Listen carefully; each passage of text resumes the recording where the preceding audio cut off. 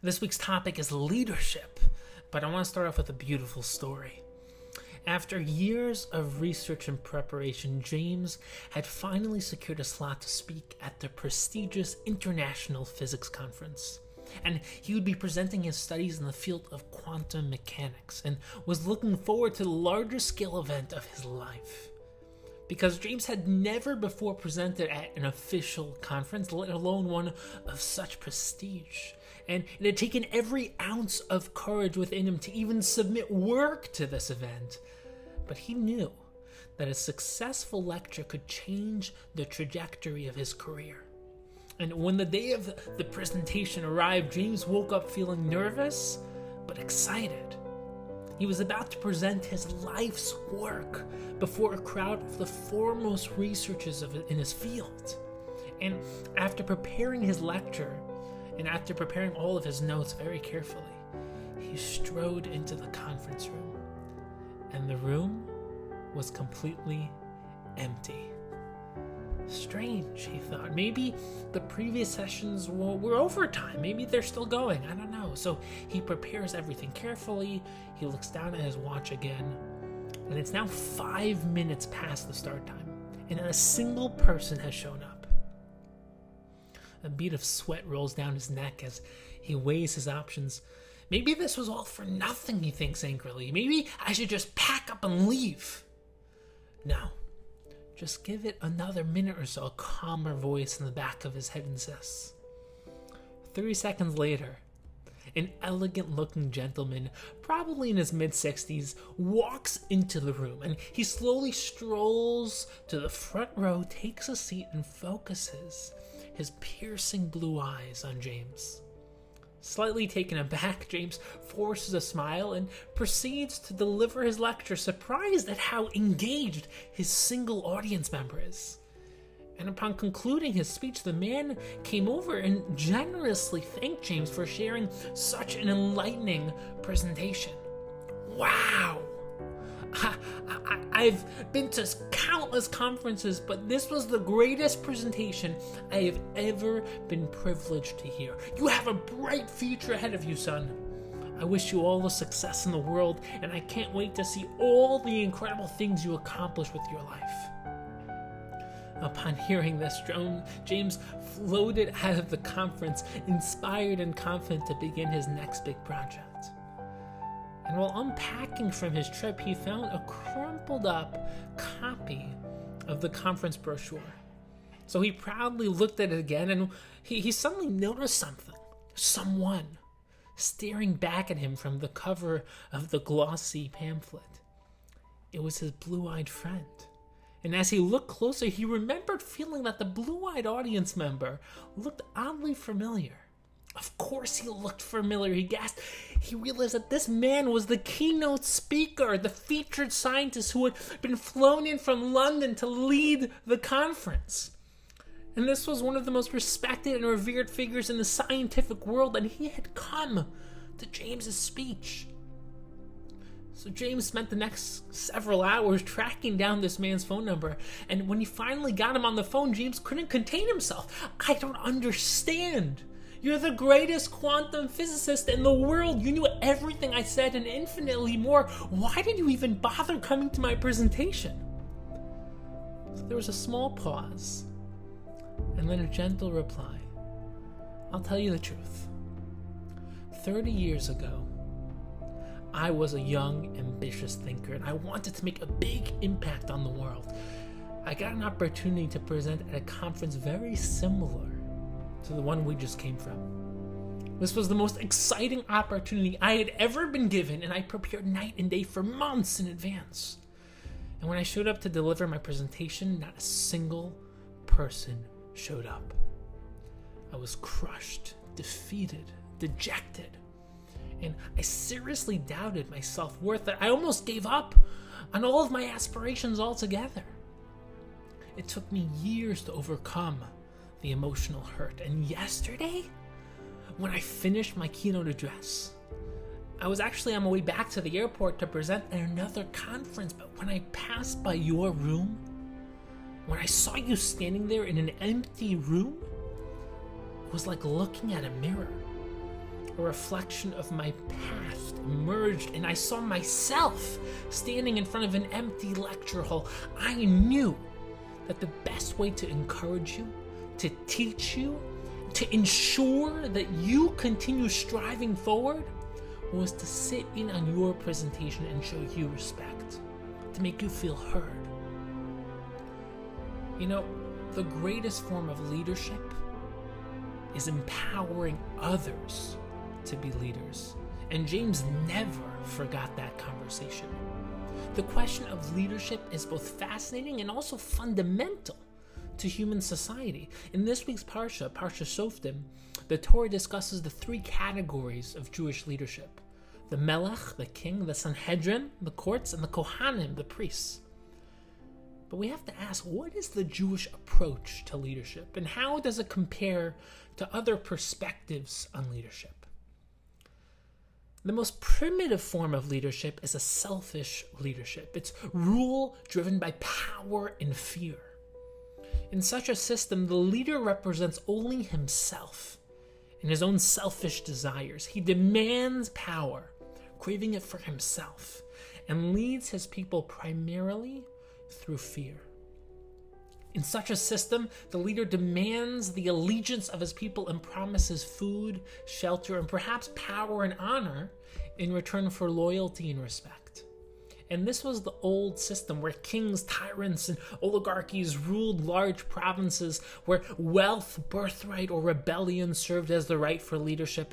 And the purpose of leadership was focused solely on the leader. The goal was to give the leader increased power, respect, and control.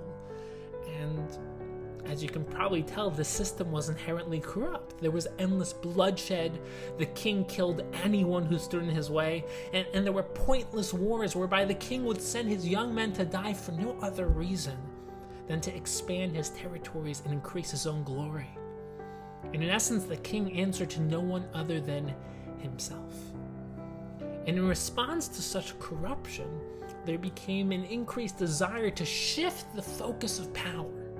And as history unfolded, leadership moved towards democracy, because in such a system, the power belongs to the people, not the leader. The leader is appointed to best serve the people, and if he fails to do so, he'll be removed and replaced with someone better suited. And this is a far better system than the previous one because it stabilizes power. It creates a society focused on the needs of the people rather than an individual king or elite few. But nevertheless, there's still a fundamental problem with pure democracy. A leader becomes nothing more than a puppet of the people. And the flaw in this is apparent. Imagine if parents lost their parental license as soon as their child got upset with their decisions. I mean, as soon as the parent put their child to bed, they'd be out of a job. When a leader is fully subject to the will of the people, it's impossible to lead. Democratic leaders may appear to be leading, but in essence, they're following. And the Gemara in Sanhedrin, Daf 97a, Sadi Zayin Amud Aleph, states that Mashiach will come at a time when the generation's face will be like the face of a dog. And Rav Elchanan Wasserman explains the depth behind this statement. When you see someone walking a dog on a leash, from the onlooker's perspective, it appears as though the dog is leading. I mean, he's the one walking ahead of its owner. He appears to be calling the shots. However, this is an illusion. The dog is completely subject to the will of its owner. One small tug and he changes direction. The dog is the follower, placed in an illusory position of leadership. And many democratic systems suffer from the same flaw. Leaders are appointed by the people and therefore are fully subject to the will of the people. They walk ahead pretending to lead, but in fact, they're merely puppets. Whatever the people want, they'll do. They create their policies and campaigns around the people and polls, not based on their internal values. They would change their policy in an instant if it meant more votes, and that's not what true leadership is. A true leader stands for the truth, for their inner values regardless of opposition. He or she walks ahead and does not look back. Even if no one follows, they push onward. They never sacrifice their ideals for public approval. A true leader creates a direction for a greater future, a pathway to individual and collective greatness, and inspires the people to strive for that ideal. This is the nature of Jewish leadership. Let's briefly explore this topic. So, a Torah leader does not represent himself or the will of the people. He represents Hashem. A Torah leader is a delegate of Hashem in this world and will lead the people towards the truth, towards their true destination. And of course, he'll care about and empathize with every individual, deeply so. But the foundational goal of leadership involves driving people towards a transcendent goal. Traditional kings represented themselves and were therefore no greater than themselves, and democratic leaders are chosen by the will of the people and are therefore usually no better than the people themselves. But a true leader is one who is striving towards perfection and leading others on their individual and collective journeys as well. And there are three categories of Jewish leadership mentioned in the Torah, each of which serve their own unique role. And while they all serve both a practical and religious role, each category maintains its own unique purpose in enabling the Jewish people to fulfill their purpose and connect to Hashem. The Melech serves as an embodiment and manifestation of Hashem in this world, negating his ego and serving to reveal Hashem in this world. The Sanhedrin serves to maintain the Jewish ideals in society, ensuring that the Jewish people live up to their purpose. And the Kohanim serve to both help the Jewish people connect up to Hashem and to help properly manifest Hashem into this world. In an ideal society is one where everyone is devoted towards achieving their own unique greatness while simultaneously devoting that individual greatness towards the larger collective greatness of all of Klal Yisrael. A leader's role is to enable each individual to embark on their own journey of self-discovery and achievement while also helping them devote their lives to a greater whole, to that which transcends themselves, to Hashem, to the Jewish people, and to the world as a whole. And this perhaps explains a very strange halacha found in this week's parsha. If a man is found dead outside a city, the elders of the city have to break the neck of a calf and proclaim that they did not kill this person. This is known as the halacha of Egla Arufa. Why though would this even cross our minds? Of course the elders, the leaders of the city didn't murder an innocent Jew. So what's the deeper meaning of this strange halacha? So the Gemara elaborates on the procedure of the Egla Arufa and explains that the elders of the city must promise that they did not turn the man away without food and an escort. But do the leaders really have to escort every single guest out of their city? So on a practical level, this means that as the elders of the city, they did not refuse this man adequate sustenance and protection. But Rav Michal Rosenzweig suggests a deeper understanding, one that carries with it a profound lesson.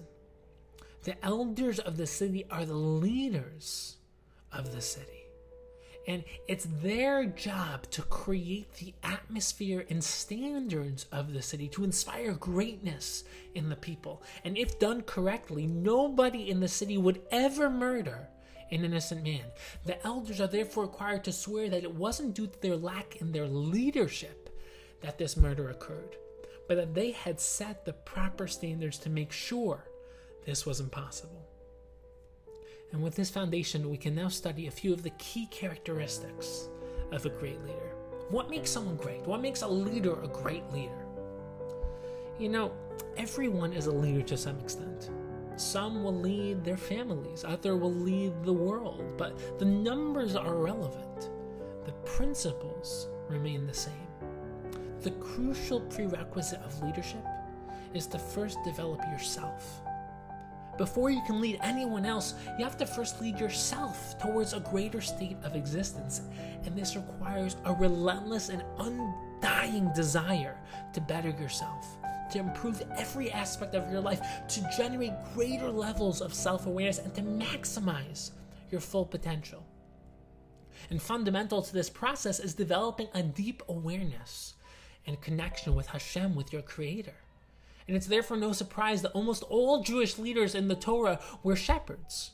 Hevel, the Avos, Rivka, the Shvatim, and Moshe were all shepherds, people who had the time and ability to contemplate the nature of existence and to connect with Hashem in the deepest of ways.